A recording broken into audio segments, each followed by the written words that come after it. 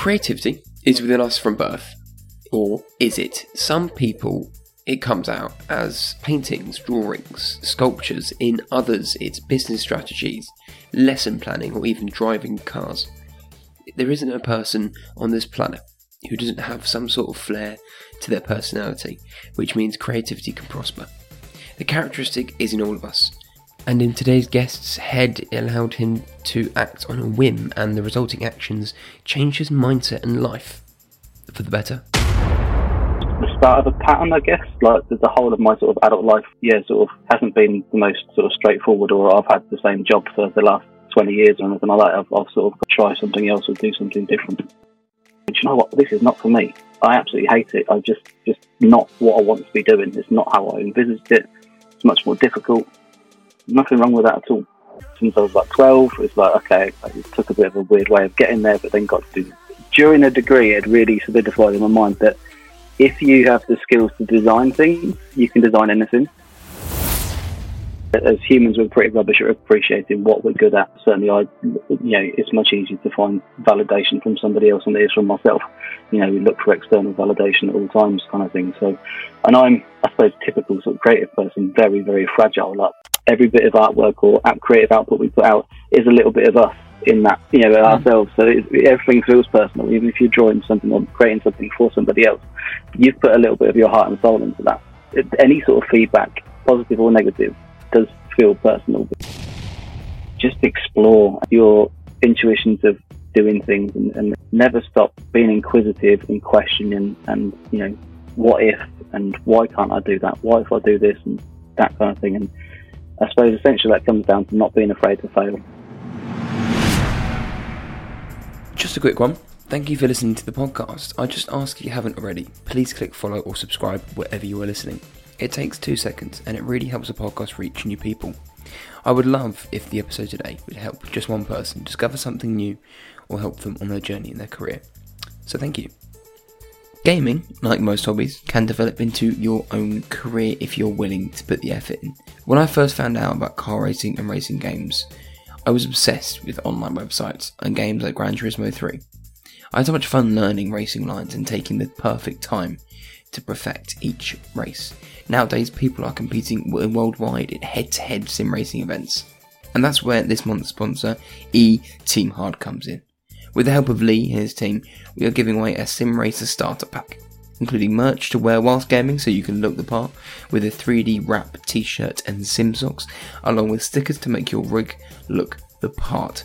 I can't believe I'm saying this, but you will be able to hear the sequential transmission with a headset from Meter Music. The giveaway starts November 7th and will run until the 30th of November, with the winner being announced on Friday the 2nd. So, just in time for Christmas, to give yourself or your favourite sim racer their very own present. Full terms and conditions will be on the website, and to enter, follow Team Hard and us on Instagram, comment and win on our post, and share it on your story. I look forward to seeing the winner and rocking the new merch and those headphones. I'm sure it will help you with your Apexes. Good luck. Terry, welcome to the podcast. How are you? Thanks very much. Yeah, I'm good, thank you. Yeah, good to chat. That's great to chat, and I think it's brilliant when you look at sort of how far people have come to the point where they are now. And it's something I'm starting to realise is it all started earlier on. So a question I'm liking to sort of to figure out where you came from and how you started is, what did sort of school teach you in your early years? What were those the things that really sort of give you a foundation? I guess at school, so, being artistic and creative, so obviously art and DT were kind of my main things that I loved. But on the same side of things, I also love things like PE as well, just being out and about and sort of, I guess the sort of link between those two, and I'm not sporty really now, but the link was just sort of the creativity and the freedom. So even like a PE lesson, or just sort of being out and about and being able to move and do your own thing kind of thing, I think that kind of links in with that. So I think school taught me that as much as I was fairly academic and had an academic brain, sort of forgetting sort of GCSEs and A-levels, that sort of thing, it didn't ever really interest me doing that. It was always something creative that I wanted to do, and I think school, in little glimmers, gave me little bits of hope, and that someday I could actually make some money out of actually using my creativity. It's a weird one in that I'd always been academic, but never really particularly interested in following an academic kind of path. It was always something creative that I wanted to do. My dad, he has always had a passion for cars and for drawing, but was more of a technical drawer. So he was a draftsman, years and years ago, and sort of technical drawing to kind of prospect. So I think maybe I got a bit of that from him, and I get the car thing from him, but the creativity side of things and sort of being artistic and free, I don't think really sort of follows through from family or anything like that. I think it was just that's me kind of thing, and I've always liked sort of getting my hands dirty and being creative, and school gladly allowed me to do that a bit, I think. Yeah, and I think it's a nice sort of continuum, because you were, after school, you became a teacher, didn't you? Yeah, but a long time after leaving school, to be honest. So there was never a dream of being a teacher at all. So yeah, I left school, wanted to be a designer. Well, left school, wanted to be a car designer.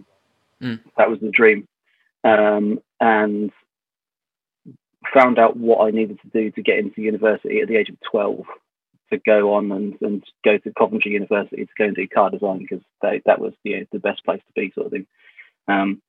Then discovered alcohol during my sixth form days, and the A levels didn't go quite as brilliantly as they should have done. So I didn't get into Coventry on the first time of asking. And then it was really weird how it happened. I kind of got a phone call from Coventry University the following year, out of the blue, on like what would be A-level results day, sort of the year after I did mine. And the head of the course, I can't think of the guy's name, phoned me himself and said that he was surprised I hadn't reapplied, because he expected me to reapply with, better A-levels, whatever. And I kind of said that I just kind of assumed that I wasn't going to get in, and sort of fallen out of love with the whole school education thing, and got myself a graphic design job, real low-end junior design type thing, and kind of given up on the car design dream. And he was like, well, your portfolio was strong, you just needed the academic thing to back it up. Do you want to come and have a chat? And it was really weird. Went and had a chat with him like the following day, and offered me a place on the course, which was kind of completely out of the blue. And and so this was then, I had suddenly gone from full-time work to then being a student again within a couple of weeks, kind of thing. Handed my notice in at work, and then I was then a student in a month later, kind of thing. So it was kind of weird how it happened, but I think that kind of the start of a pattern, I guess. Like the whole of my sort of adult life, and I've sort of hasn't been the most sort of straightforward, or I've had the same job for the last 20 years or anything like that. I've sort of gone from different things, and I suppose that comes from the sort of creative brain and always wanting to sort of try something else or do something different. But the teaching thing kind of came, a few years after that.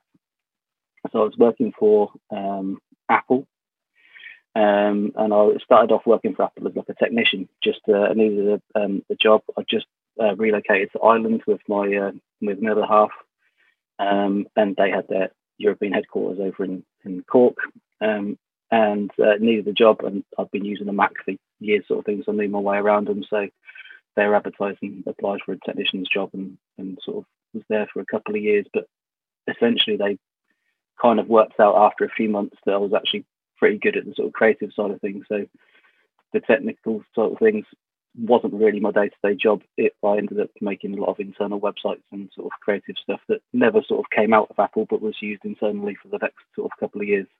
Because of that, they got me sort of teaching small groups of like other employees, like 5 or 6 people at a time, of like how to use Photoshop and basic sort of web skills and stuff like that. And that kind of gave me the bug for teaching. Absolutely loved it and hated it in equal measure, I guess. It was one of those real sort of Marmite jobs of some bits about the job were just absolutely amazing, and you couldn't get that sort of the same buzz and satisfaction from anything else. And then there was so much other stuff, sort of behind the scenes stuff, the sort of red tape and bureaucracy, like typical teacher moaning type thing. That all the stuff behind the scenes is still the stuff that makes you then not want to do the job. but the actual teaching side of things and being in a classroom or workshop environment that I was in, absolutely loved. Yeah, absolutely love it. It's great. I think it's something that I realised when leaving school and sort of having lockdown to think about these sort of things. And I had an idea of wanting to become an engineer, and I applied for various sort of apprenticeship courses and whatnot. And it gave me a real bug for sort of, I played with Lego early on. I did all that sort of stuff. So I always had a creative past. But when it came to school, I don't think I ever really fit in. It was never a sort of there was never really a place for me. I like sport, but I didn't like the people I played sport with. I like drawing, I like all that sort of stuff, but there was no real place to go and do that. Or if there was, I wasn't aware. So it was just as a teacher, Terry, and looking at all these students, what was it when they came to you for advice? What were the sort of things you were saying to them when they sort of came to, like, is university the right thing for me, or should I just go to full-time work? What was the sort of advice you were giving to students then? I think the most difficult thing with that is that there isn't one answer that suits everybody. We're all different, and that's what's brilliant about a creative career. Like, there's something out there for everybody that's got anything slightly creative about them, because it's just difficult sometimes finding what that is. And I think that was always my advice. A lot of my sixth form students that were always the same. So, well, do I go and try and get like a junior design job, or do I go and do a design degree and then try and get a job? And it really depends on the person, and there's no right or wrong answer necessarily. It's whatever finds work for you. But I said it's also one of those things that it's okay to get that answer wrong. Like, okay, like me, I went and did my degree. A year later, I had a full-time job to then go and do my degree. Sometimes that was the best thing that could have happened for that person. Other than, the other way around. There's nothing wrong with going to university and going, do you know what, this is not for me. I absolutely hate it. I just not what I want to be doing. It's not how I envisaged it. It's much more difficult. Nothing wrong with that at all. But, I was always sort of say the worst thing you can do is not to try. You've got to find out by giving it a go, giving the university a go, or giving the job a go, and that kind of thing. And I think that's really it. I don't think that's necessarily particular to the creative industry. I think that's sort of in general life. You just got to try these things and don't be afraid to fail, because often the best things come from the failing. Exactly, yeah. And it's like just the fear of trying is almost the fear that stops us from doing anything. And you can always get completely dilapidated by it. Very, very much so, yeah. And I'm nearly 40 now, and I still get that same thing now. There's still loads of stuff that, I think, oh, should I do this? Should I not do that? And then every now and again I give myself a kick up the backside and say, do you know what? Just try and just see what happens, kind of thing. And you kind of got to trust in the system that eventually something will stick, and that's the right path. Yeah. And so you mentioned your dad earlier, and him almost, I don't want to put the words into your own mouth, but igniting your passion for cars is a question I like to ask as a sort of to understand where your passion for cars started from and where it stemmed from. But was it always him, or was it other influences that you picked up as a kid along the way? Yeah, I think him more from the sort of DIY kind of thing.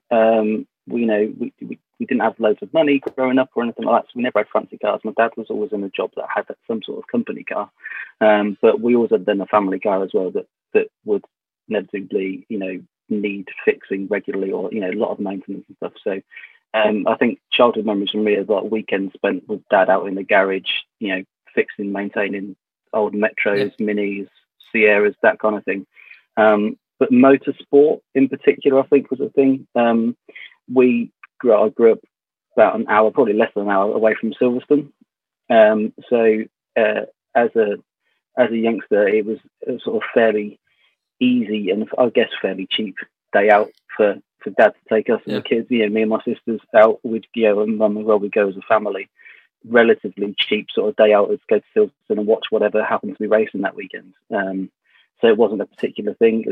I got into Formula One and touring cars, particularly in the 90s. Growing up, like British Touring Car Championship was brilliant. But I think that probably helped the motorsport side of things. And I think because it was so local-ish and it wasn't the great big glamour that F1 is these days, it was it was much more sort of grassroots. You could go and walk around the pits and that sort of thing. I think that sort of tied in with then going home and working on things in the garage and that kind of thing. So I think it's the sort of the DIY sort of part of motorsport and cars in general that I think really sort of clicked with me.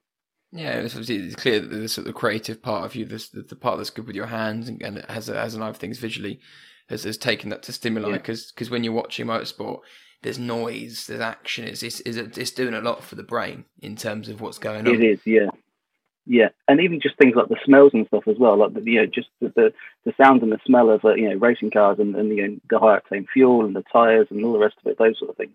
They're just, I don't know, they're quite pungent, I suppose, quite pungent sort of strong smells that just sort of invoke. Like now I can sit here picturing sort of tire smoke and things like that now. It's quite evocative, I guess. Yeah, you can almost hear that V8, V12 in the background sort of as it goes past. Exactly. Yeah. Yeah. Terry, when it came to sort of you looking at the creative side of your life and looking at cars, but was there ever a point where you wanted to go and make that a career? Yeah, I think so. My degree was in car design, like I said, and I think when I finished university, I'd sort of had enough of cars. I'd had the 4-year intense degree of literally living, breathing, sleeping cars, and I kind of got to the end of my 4th year, like I'm really not sure I want to be a car designer anymore. I've kind of done my thing with cars, and I think I'd then probably stopped at that point having an interest sort of as a hobby in cars and stuff. It was more like I had my own car, and it was kind of like I needed to fix it, and it got fixed, and that was it. But it was never really then at that point the sort of passion for the cars thing again. So I think that sort of dulled it down a bit. So then probably through teaching design technology and things like that, more hands-on, but then sort of eventually reignited my passion in cars. And I think it was probably sort of looking at how I could apply my sort of creativity to sort of other things outside the classroom and stuff. And then it was kind of, well, what do I do with my sort of creativeness? It was like, what am I interested in? And interested in football. I big football fan, and go and watch a lot of sport if I can. And cars and the motor racing. Still always had that interest in the motor racing side of things. So I decided that I should start doing something focused towards one of those two. And sort of cars won out really. And I think probably because of just the ease of access to them. But they're something that, whether you've got a passion for them or not, everybody's got a story. Yeah. And there's sort of an emotional attachment to sort of memories and nostalgia to do with cars. They're an everyday thing that, majority of people have very little interest in, but the people who do have an interest in them have a real passionate interest in them. So I think it was kind of the sort of the storytelling side of things that maybe sort of captured my imagination about the sort of the potentially mundane everyday things of a car, thing with 4 wheels that we use to get to and from work or whatever, and that's it. Yeah, I mean, so when you got to the end of your degree and you decided that maybe the whole got a bit sick and tired of cars, I mean, was that like was there a sort of crisis there? I mean, how did you cope with that mentally in terms of dealing? I've just done a 4-year design course, and now it's not adding up. Yeah, I mean, what was that like? It's like, wait a minute. Yeah, it was very much like that because like I said, I'd been wanting to do it since I was like 12. It was like, okay, it took a bit of a weird way of getting there, but then got to do the degree and spent all that time living and breathing cars, and it's kind of, I'm really sick of this now. And then like, what do I do? But it was, I think, during the degree, it really solidified in my mind that if you have the skills to design things, you can design anything. So it was very much that, yes, my degree is in car design, but I'm a designer. I'm not a car designer, I'm a designer. And I was quite happy that if I had the sort of knowledge or understanding of a particular product or problem, that I could use my design skills to potentially design whatever that may be. So I think initially it was a real sort of shock. It was like, wait a minute, I've spent the last however many years wanting and dreaming of doing this and wanting to be a car designer, and then all of a sudden going, well, actually, I'm not really sure I do. But I think I quite quickly realised that actually, if you've got that sort of foundation and skill in the first place, then I think you'll be all right and can turn it to a lot of other things. Yeah, and also I think it's also scary to, well, not scary. It can be damaging to label yourself as one thing. Could you then attach an Yeah, identity to that thing? exactly. And I think that also leads towards failure as well, because if you hang your all these hopes and dreams on one particular thing, and that doesn't happen, Yeah. I think on my course, I think there was something like 60 of us in our year group sort of thing. And I think probably at the end of it, initially, I think probably about 15 to 20 of us got car jobs, Oh, wow. sort of like within the sort of 6 to 12 months afterwards. And a few more went into the industry after that. But that I know of now, I think there's only 3 or 4 of us that graduated with me that are still in the car industry. I mean, we're talking, this was 2006 I graduated, so 15, 16 years ago now. But that's not that long in terms of a career time. A lot of people are in a career for the rest of their lives, kind of thing. So, but everybody that I'm still in touch with that was there, we're all still doing some sort of creative / design related job in one way, shape, or another sort of thing. So I think it kind of does prove that if you've got those skills, that it put you you can put your mind to anything, kind of thing. Yeah, I think speaking of put your mind to everything and the skills that you have for being sort of all based visually and illustrator. I mean, especially that's what I know you as illustrator maker. So when did that come about, and when did drawing cars start to be a thing that you did more and more? It kind of, like everything I've said so far, it kind of happened by accident. Like a lot of things have sort of happened over the way. So I was still teaching up until a couple of years ago, and during lockdown, I was teaching remotely, so teaching from home. I'd set up like a little sort of studio in my home to sort of do. I was doing like live drawing lessons for my students and that kind of thing. So various cameras set up with and sketchbooks and that kind of thing set up. And I was really enjoying that much more than I thought I was going to be honest, because I like the sort of the human interaction of being in the classroom. But then suddenly being able to record stuff and that kind of thing, apart from hearing my cringy voice. Over which is really horrible to listen to. You get used to that. Yeah, I did. I don't know how many videos I recorded of it, but I was still kind of like, oh, do I really sound like that? But all this things like, yeah, that sounds exactly like you. Well, okay, fair enough. I obviously sound horrible in the classroom environment as well.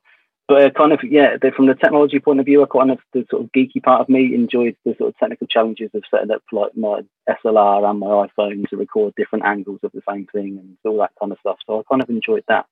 And then it was kind of like I was looking for, I guess, another challenge that wasn't necessarily directly related to the teaching kind of thing. Signed up to do a master's in illustration. Okay. Those kind of things. Sort of been dabbling in the actual illustration side of things for a while, whilst I've been teaching. And so, I started doing an online master's in illustration. And then it's like I'd had my iPad for sort of sitting there thinking this is a very expensive paperweight, it needs using. So it was kind of like, right, let's spend some time actually trying to use it. And so I started playing around with Procreate. I looked online to see what software people were using. Procreate seemed to be the sort of the common denominator here of all the sort of arty kind of people. So I had a play with it. Hated it at first. Wanted to throw my iPad out the window. Just couldn't get on with it at all. Just didn't. It didn't feel natural at all. Something sort of clicked that I'd had an assignment for my masters. I might have been it was a self-portrait. It was a self-portrait sort of thing. Very sort of simple, like beginning things like explore self-portrait. And I was like, right, I'm not going to allow myself to submit this without it being made on my iPad. Okay, I've got to use this, so let's use it. And if it's not up to scratch, then it's not up to scratch, but we can deal with that and learn through the process. So I just started exploring more with the iPad and playing with textures and things. So that was kind of how the iPad thing started. And then I was trying to think the timeline of this. It must be a few months later. It was my dad's birthday. And we've been watching Top Gear and messaging each other from our houses, whatever, about Top Gear. And Chris Harris was driving an Alphaholics GTA. Yeah. Awesome machine. My dad's always been into Alphas, and that sort of rubbed off on me as well. And we're both messaging going, that thing is just incredible. And it was my dad's birthday in May, and I was like, right, I'm going to draw the Alphaholics Julia GTA or something, Yep. a Julia GTA or some description as a sort of, and I'll give it to him as a gift to see if I can actually do a sort of half decent job. So that was the first thing I drew, was the front end of this sort of GTA. And I found a couple of images online, not of the Alcoholics one, but of someone, I have a feeling it was somewhere over in Sweden or somewhere like that, that painted it red and blue. And I was like, oh, that colour scheme looks awesome. So I was like, right, well, I'll kind of base mine on that kind of thing. Put it up on Twitter, just on my personal account or whatever, and just sort of said, oh, hey guys, just watching Top Gear. What do people think of this? I was inspired by the GTA. Just get any feedback or whatever. And Chris Harris saw it and retweeted it, which was nuts. Like, my Twitter following was probably like 100 people or something stupid like that at the time. Suddenly my phone was going nuts with people retweeting it and commenting on it and stuff like that. And I was like, what's happening? And yeah, it was mad. So Illustrator Maker didn't exist. There was no plan to start doing car portraits or anything like that. That tweet kind of, people asked me if they could buy a copy of it and all these kind of things, which was just, blew my mind. I was like, that's not really how I intended it at all. So it kind of went from there. So I said that I sent some prints out. I think within the first week, I'd sent prints to Australia, Singapore, America. Yeah. And I was like, wow, this is just absolutely blew my mind. My little iPad drawing, it wasn't anything special. I look back at it now. This is 2 years ago now, when I first did that, and it looks rubbish compared to my stuff more recently in terms of the details and things. But I don't know, it obviously just captured the spirit of something at the time. And for me, it sort of just made me think that actually it was really fun for me to sort of try and explore and play with the sort of the medium of the iPad and what it could do and what I could do with it. And then, just led me to try and explore that a bit further. So I just sort of then did sort of, I don't know, one every couple of weeks, sort of in between my other assignments and my schoolwork and things like that. I, half an hour a day over a period of a couple of weeks or whatever, and then just kept adding to the drawings and putting them up, and people asking if they could have copies of them, that sort of thing. And I think a few months later I decided that I'll create myself a logo and a little sort of like online presence and seeing if people want to do it. And here I am, about 18 months, 2 years into this sort of thing now. So, well, it still seems crazy to me that people want to buy my drawings in the first place. I mean, what do you mean by crazy, Terry? Because I mean, the drawings I think are great. Like they're realistic. The depth of colour and the line works. It's incredible. So, I mean, by crazy, what do you mean by that? Just, I don't know. I guess it comes down to this sort of self-confidence and that kind of thing. It just, I think, I don't know. As humans, we're pretty rubbish at appreciating what we're good at, and always. Well, certainly, it's much easier to find validation from somebody else than it is from myself. We look for external validation at all times, kind of thing. So, and I'm, I suppose, typical sort of creative person, very, very fragile like that. In that, if someone else says my stuff's good, it's like, oh, really? Oh, okay, thanks. Like, regardless of what I actually think of it or whatever, but having someone else appreciating something that you've done is really fulfilling. And little bits of feedback from anybody that likes something you do is it's great, and I think that's the sort of the big thing. But it still honestly blows my mind that people think that something that I've done at all is good enough to hang on somebody's wall, whatever, or to be given as a gift and stuff. It's still pretty humbling that I get sent pictures from people who once they've framed their work or hung it on the wall and stuff, and it's like, oh, I did that. That's pretty cool. So it's, I don't know. I hope that never stops, like feeling like that, because that's kind of why you do it, or why I do it. I enjoy the process of it, and I enjoy the conversations I have with people and things like that. But the satisfaction that someone's put a piece of work that I've done on their wall is really, really cool. I was at Bicester Heritage a little while ago. It was probably about a month ago now, at one of their scrambles, the Sunday scrambles. And I had this lad, and he must have been, I don't know, 11, 12, something like that. And he wanted to buy, I think it was my print of a Mark 1 Golf GTI, something that was around 30 years before he was born. Old thing, not something that he wouldn't necessarily know loads about or whatever. And he said to me that he was buying it with his pocket money that he'd saved because he wanted to put it on his wall. Like, that's just nuts that someone will want, someone so young wants to spend some money, a bit of pocket money, whatever, on a piece of artwork to go on a wall. Which I know that's what everyone does. You put stuff on your wall that you like and that kind of thing. But it's one of those things that just, it still seems mad to me that people want to put something of mine on their wall. No, it's amazing because it might have taken I don't know how long these things take you, a couple of hours, couple of days to perfect. But it's not just that; it's the years of experience you've had behind those. Yeah, I guess so. Yeah, and I think maybe I'd be more understanding of that if I'd have spent my entire life as an illustrator or doing those sort of things. Maybe I'd be like, oh yeah, I've got 20 years experience doing this thing. But doing what I do, I've only been doing it a little while. But I guess you're right. It does come from all those years of experience of doing all the other things to help them sort of put that across in a piece of artwork. Yeah, I mean, it's something if anything, to be more confident in the skills you have, and it's nice to also have the validation from other people. And it's great, even having the podcast and people saying, "Oh, I listened to that episode. It was great," and that's enough for me to carry on and to keep doing it anyway. Yeah. Exactly, and it's those little things, isn't it? Those little comments saying, "Oh yeah, I really enjoyed that episode," or whatever. It like those things must, make you buzz, kind of thing. Because that's like you said, it's validation that makes you want to do it even more. Yeah, but this is born out of a really self interest, self-absorbed, and just to go, I want to speak to more people that do this and that because I'm just generally curious as a person, so to be able to speak to you yourself. Who's doing these illustrations? Because I wish I could draw to the level that you can draw. I know it's a skill you can train, but it takes years. But like I say, it's just a thing that you look at in life and go, these people have spent years perfecting.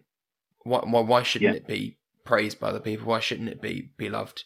Yeah, definitely. I think there's a lot of not just creative things. I think there's a lot of things out there that do that as well. There's a lot of people that people that inspire other people without realising that they're the inspiration and the reason why people do things and that sort of thing. I think a lot of that probably goes under the radar and people don't realise that they've inspired some other people to forge their own career, even if it's not the same as yours, but decided to actually go, oh, this person did that. That's pretty cool. I'm going to go and try and do my own thing. And I think there's a lot of people out there that are inspirational and they just don't realise it. Yeah, I mean, personally, where did you take inspiration from? Thank you for listening so far. And before we get back to hearing more from our guest, a huge thank you to those who support the podcast by listening and sharing it among friends and enthusiasts alike. Suppose you could help by becoming a patron. By becoming a patron, you can access live events and video podcasts. These podcasts will always be and continue to be free forever. But like anyone doing something out of passion, I want to improve. Better guests, audio and production. If you're willing to give a small monthly amount and invest in my mission to inspire, inform and entertain by getting better equipment and giving me more time to invest back into the podcast, I would be forever grateful for anything you can provide. If you're currently on your journey to explore your passion for cars and need help introducing yourself to people in the industry, patrons will also be having a one-to-one with me to help advise and see if the network I have built during this podcast can help you achieve your goals. I will leave further information in the show notes below. All sorts of places, really. I think there's a real big thing of sort of like fellow sort of artists or creative people. So I think quite lucky that in amongst the sort of automotive artist world, there's quite a lot of us out there that do automotive based art. Yeah. But I think so far they've been really welcoming, and I think that for me has been massive as sort of almost a community of artists, and the car community itself has generally been pretty welcoming as well. So there's a lot of that, and I'm yet to come across another sort of artist that then has sort of been a bit sort of nearly like, oh, you do work similar to mine, and there hasn't been any of that at all. There's definitely been an attitude of, look, there's room for all of us and more, and we're all just happy to be doing something that we enjoy doing. So I guess, people like Adam Gompertz and the Rev. He was one of the first people I think he actually was one of the first people who tweeted or replied to that tweet, Yeah. the Chris Harris tweet a long time ago, and he's been really good, like in just encouraging me and saying that's really good work, well done, keep it up, kind of thing. So there's people like that, and Johnny Ambrose, again, automotive artists that are just doing some incredible work, but just the most genuinely lovely, down to earth people that you can just, it doesn't have to be art related or even car related chat, just nice people to chat to. So that's the sort of from the sort of arty kind of thing, or car art, I guess. But I don't know. Like I said, I like the storytelling side of cars. I like the sort of the everydayness of that, and I like that. So I get, I suppose, the inspiration from just chatting to people. So I like doing live events. So I go around and take my iPad with me to various different events. So rather than sitting there just trying to sell prints and things like that, I'll sit there doing my artwork. And it came about quite quickly when I did my first event. My first event was the British Motor Show last year. That was my first event as illustrator maker, and I rocked up with a table and my iPad and a great big TV that had been gathering dust in the loft, and to put it up just so people could see what I was doing. And I just found it just helped, because I'm not very good at speaking to people, especially sort of strangers, sort of thing, just sort of standing there and making conversation. I'm not that sort of confident person, but I found that if I'm sitting there concentrating on drawing, I could actually have a conversation with someone whilst drawing quite easily, because it kind of just broke that barrier down. And the amount of really interesting conversations I had very quickly whilst just drawing away, doing my thing, I think that's been one of the most inspiring things. The stories that people come up with, and whether it's nostalgia stories from their childhood, or their grandparents or parents or their friends, there's just so many stories that come out of the woodwork that relate to sort of cars that aren't necessarily, the car's not the focus of the story, but it's involved in some way. Road trips, memories, and holidays, and all these sort of things. And I think I find those so inspiring. I think when I first started doing my masters, I think I had this sort of vision that I wanted to end up, after doing my masters in illustration, in either sort of illustrating children's books or doing like editorial illustrations for magazines and that kind of thing. They were sort of where I was headed.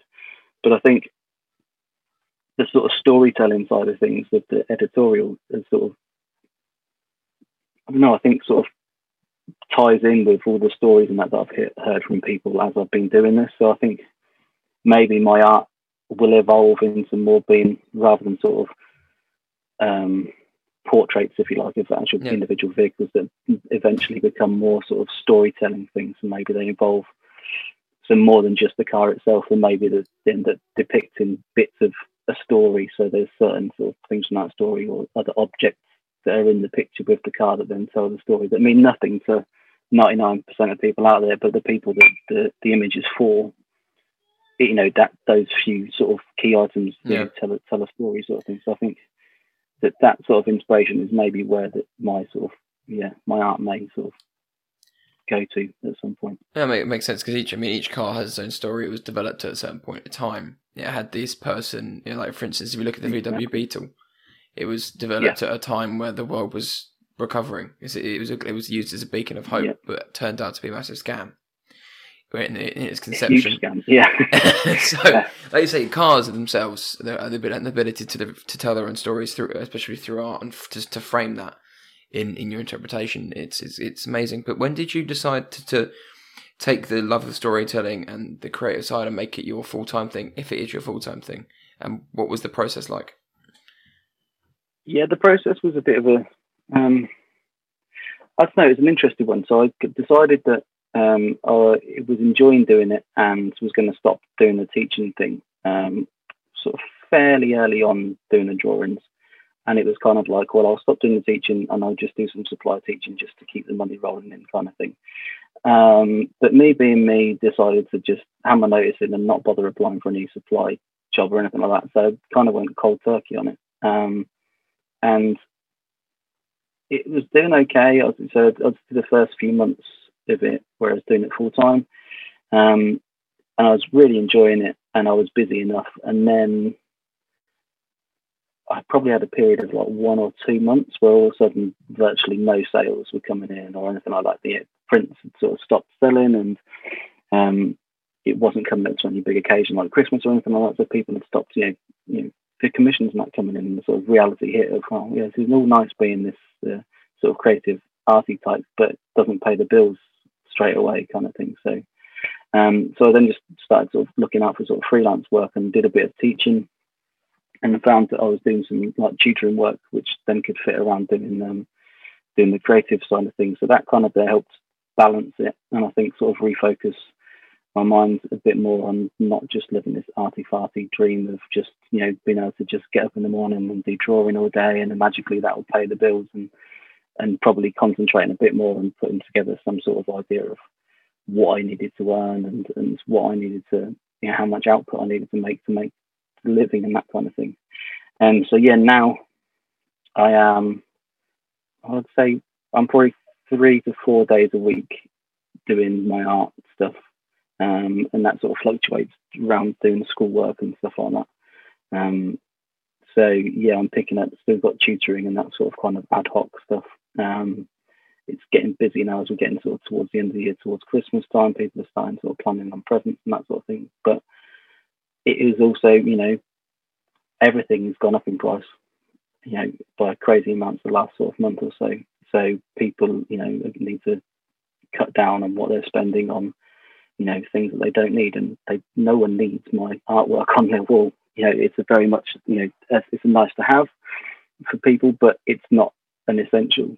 So I don't know. At the moment, things are looking all right for me in terms of the amount of the sort of repeat business coming through, and I think more and more people are seeing my work and asking about doing similar stuff and work, but different stuff as well.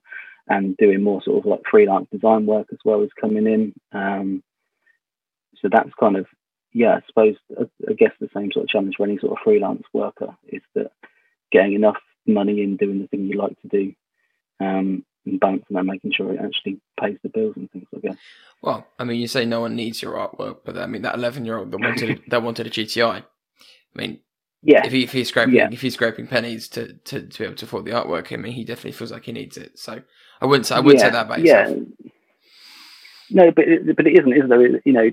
We need to put food on our tables and roof over our head and that sort of thing. Real sort of priorities. And it's good that people like artwork or whatever their hobby is and stuff, and they're really important. But they're always obviously the first thing that goes when you've got lack of money coming in, or you get more expenditure coming out. You have to cut out things the nice things like that. So I think I'm still in a very much position that I'm very grateful that people still want to spend their hard-earned money on something that I've spent my time doing. It doesn't cost me, in money terms to do what I do, or not a lot sort of thing. It's the time that goes into it, and I guess all those years of experience, like you said, that go into making me be able to do that in the period of time. It's like when I first started doing like the alpha drawing, I think that took me probably like 20 hours or something silly like that to draw it. And like I said earlier, the looking at detail involved in stuff like that, it's nothing compared to how detailed my more recent work is, and my most recent works like are probably 11 or 12 hours into the sort of commission piece of artwork that contain probably twice the amount of detail that the alpha did back then. And I guess that's what that's a sort of classic example of you're paying for that experience and that sort of, and all the other stuff that goes on behind the scenes, rather than just you're paying for that picture at the end of it kind of thing. Yeah, it's a lot more behind the scenes. Yeah, you're not paying for a plumber to fix a pipe. You're paying for just to know where to fix the pipe. Exactly, and his expertise to walk in and go, actually, I know how to fix that in 5 minutes, whereas you might have had a go at DIY doing it and it's taking you hours to do it, sort of thing. You're paying him for that expertise to instinctively know what to do, and that's it. Rather than, I paid him 50 quid call out fee, and he only took 5 minutes to do it. But it took him the 5 minutes to know where to look over 50 years of his whole life. So exactly, yeah. I mean, so what are your goals for this? Do you have a sort of is there a place you want to take the drawings and the commissions to? Yeah, I guess there is. in terms of the sort of wishy-washy that I just want to carry on enjoying doing it type of thing. And I want to sort of just be honest and open with it enough that if I start to begrudge doing it or it becomes a chore rather than enjoying doing it, then I'll just stop doing it and do something else kind of thing. It wasn't, like I said, it wasn't like my lifelong dream to draw cars for a living or anything like that. It's something that sort of just came quite organically, and I'm quite happy that if that organically doesn't lead anywhere or sort of, naturally, meanders off somewhere else, I'll sort of follow that. And that's kind of a wishy-washy and rubbish answer to that. There isn't like an end goal that I'll, in 10 years' time I want to be exhibiting X, Y, and Z or anything like that. I'm grateful for the opportunities that it's kind of given me so far, and But I haven't said that actually. I'm just now thinking out loud. Goodwood. I'd like to have something at Goodwood, or to be at Goodwood, rather than as a just going there to experience it. But I'd like to go to Goodwood as an exhibitor, if you like, or to have my art there at some point.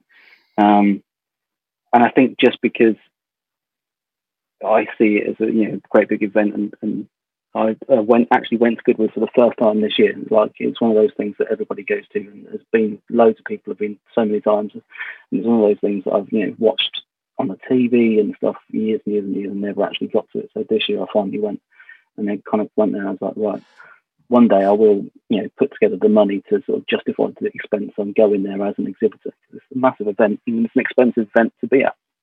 And just little old me, freelance artist or whatever, it cost me a lot of money to be there. So I think that would be one thing I'd like to be there,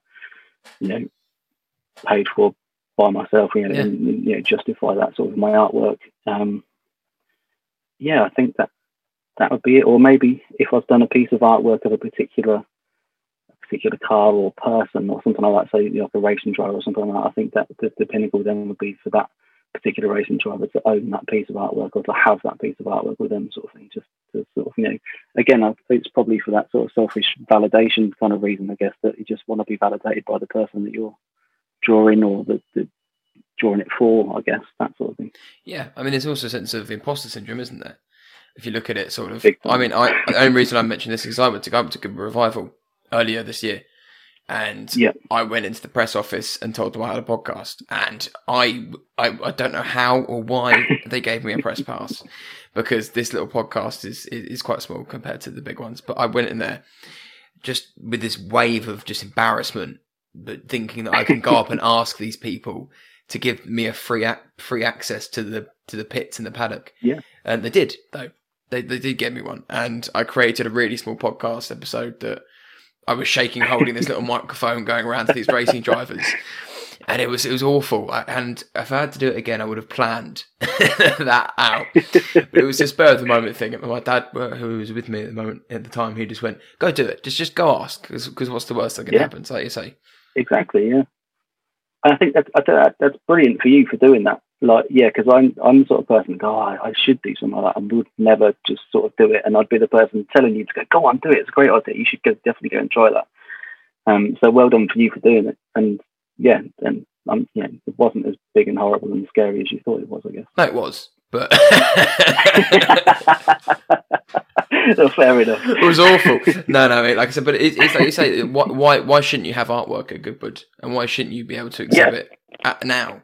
So I think that's just the point of what I'm trying to get at is that as creatives, I think we have a sort of self-image that we don't want to ruin by someone telling us no. Or again, it goes back to what you said about the self-validation. I think it's people's opinion of your art, whether it be a podcast or whether it be an illustration, is so important. Yeah, it is, and I think the sort of the classic sort of cliche that every bit of artwork or creative output we put out is a little bit of us in that, ourselves. So everything feels personal, even if you're drawing something or creating something for somebody else. You've put a little bit of your heart and soul into that. So any sort of feedback, positive or negative, does feel personal because there's a bit of you in that. Yeah, no, exactly. And Terry, I've loved this so far, and I don't want it to end, but there are some few questions that I sort of asked towards the end of the podcast. And the top one being, it's your quintessential car question. What is your 3-car garage? Oh, I get to 3. 3 is generous. Okay. I reckon this is one of those questions you ask people and they change their mind every time you ask them, sort of thing. Um, my default answer, if I had to have one car, let's go with this to start with, it'd be an RS6. Okay. Yeah, I see. Because yes, it's a hell of a lot of money, and I can't imagine ever spending that sort of money on a car, but it does everything pretty much brilliantly. I've got a dog and I've got kids, so that I can throw them in the back. Maybe the dog gets to sit up front and the kids go in the boot or something. But it's big enough to throw everything in. I can go do a tip run in the morning, and I could be driving around Donington Park in the afternoon, and it'd quite happily do both those things without even batting an eyelid. So I think an RS6 has to be in there, because if magically my 3-car garage caught on fire, I'd rescue the RS6 first. It'd still do everything I ever wanted it to do. That's a great question to ask the future. I will note that. If we catch it on fire, which one are you saving?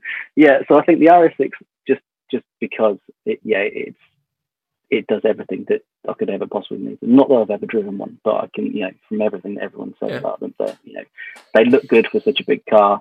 They sound ridiculous. They sound almost like a Spitfire in terms of their sort of rawness, the engine sound of them. And I can throw everything in, do the school run, do a tip run, and do a track day in the same day if I had to.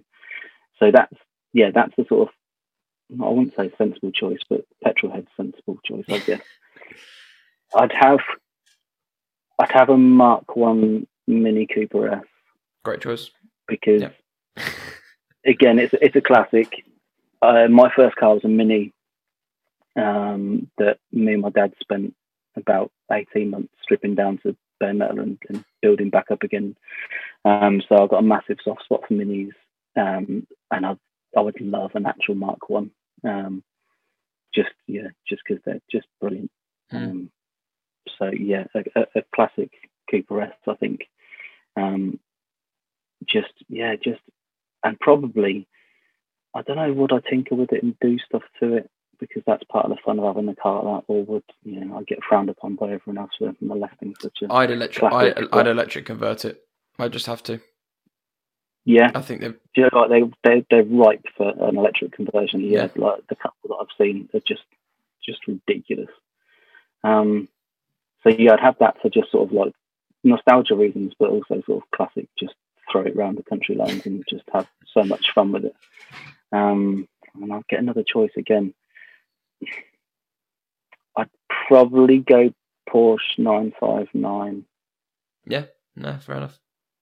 Because I think that was probably the first poster car I had growing up, was a silver 959. And it was kind of, at the time, it was like that, or a Testarossa was kind of, or the Diablo, were kind of like the big poster cars at the time. So I think probably a 959 would probably complete the 3-car garage, like 3 random cars. But yeah, no, I'd certainly be happy if I ever got to drive any of those, to be perfectly honest. But yeah. So you're going to love the next question, because the next question is, you have one car to drive on any road or track. Where would you go and what would you take? The Mini. Definitely the Mini, because it's one of those cars that just, on full chat, screaming away, it's probably still only doing 60 miles an hour, possibly 70 if you've got a nice straight road. But it feels like you're doing a million miles an hour because it's just so raw. And I think probably some sort of alpine path, some Swiss mountain road or something like that, sort of classics, just sort of where something like the Mini comes into its own, because there's just, the scenery is beautiful and you want to be able to take it all in, and you're not in some hypercar or supercar that's doing a million miles an hour. You're in something that is going to hit probably 40, 50 because you're doing twisty stuff, and you get to appreciate the scenery. You get to hear everything in the Mini and feel absolutely everything. So I think, I'd probably do that, or maybe go and recreate the sort of Italian job scenes or something like that, sort of twisty mountain scenes out of the Italian Job or something, without falling off a cliff. But that kind of thing, I think I'd go for. So who inspires you? Yeah, I guess there's lots of people, as collectively have said, stories about cars, and everyone's got a particular story about cars. But I suppose actually the one person in my life, other than I think I mentioned my dad, was an inspiration, family and stuff, as well as like other artists and things. I think I learned from from a part-time job when I guess I was 16, 17 at the time, working at Halfords. I used to build bikes at Halfords. That was my part-time job while I was at school, building bikes. And I used to work with a guy who's my supervisor, a guy called Andy Clutton, who was into bikes. Bikes were his thing. He was mad passionate about bikes, anything to do with cycling. Tour de France was like he'd take time off work to go and sit at home and watch it on Eurosport, that kind of thing.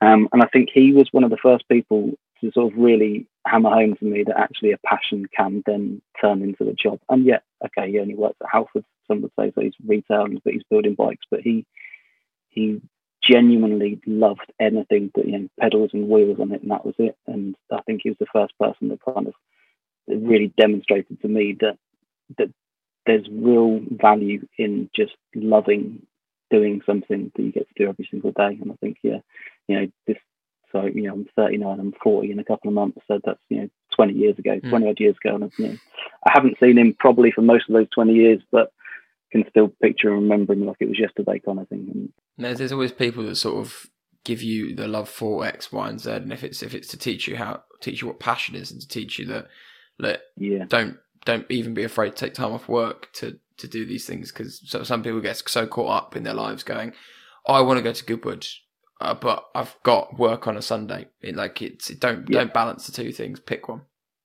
And pick exactly the thing that's going to make you happy. Yeah. And yeah, there's always other times to do these other things and all the rest of it. So yeah, I think it's just I think that kind of attitude to just saying yes to opportunities as well, just like going, yeah, let's embrace it. Let's see where things go. And if you enjoy something, that's good. That's good enough. Enjoying something is more than good enough. Yeah. And sorry, if you had to give any advice to a young artist or even a young Terry, I mean, what would that bit of advice be?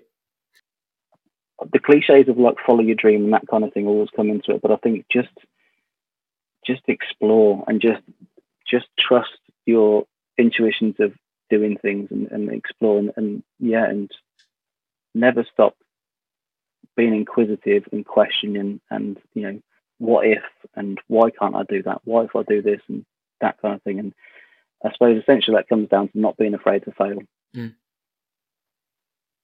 Just explore things. Go ahead. You're going to fail. That's absolutely fine.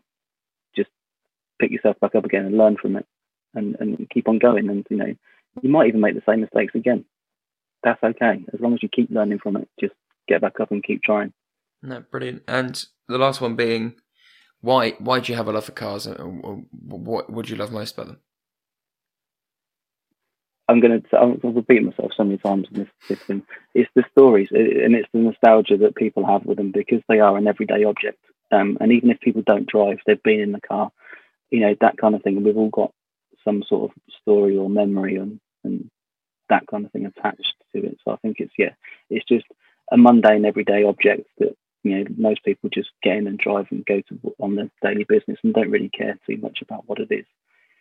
There'll be something about that particular journey or, you know, that particular car or something that happened in that journey that the car was part of that just, helps bring these stories to life. The cars are just part of every day that, I don't know, I guess they are like a book on wheels almost. They're like a little diary and a little sort of almost like a video, I guess. They're just they're constantly changing.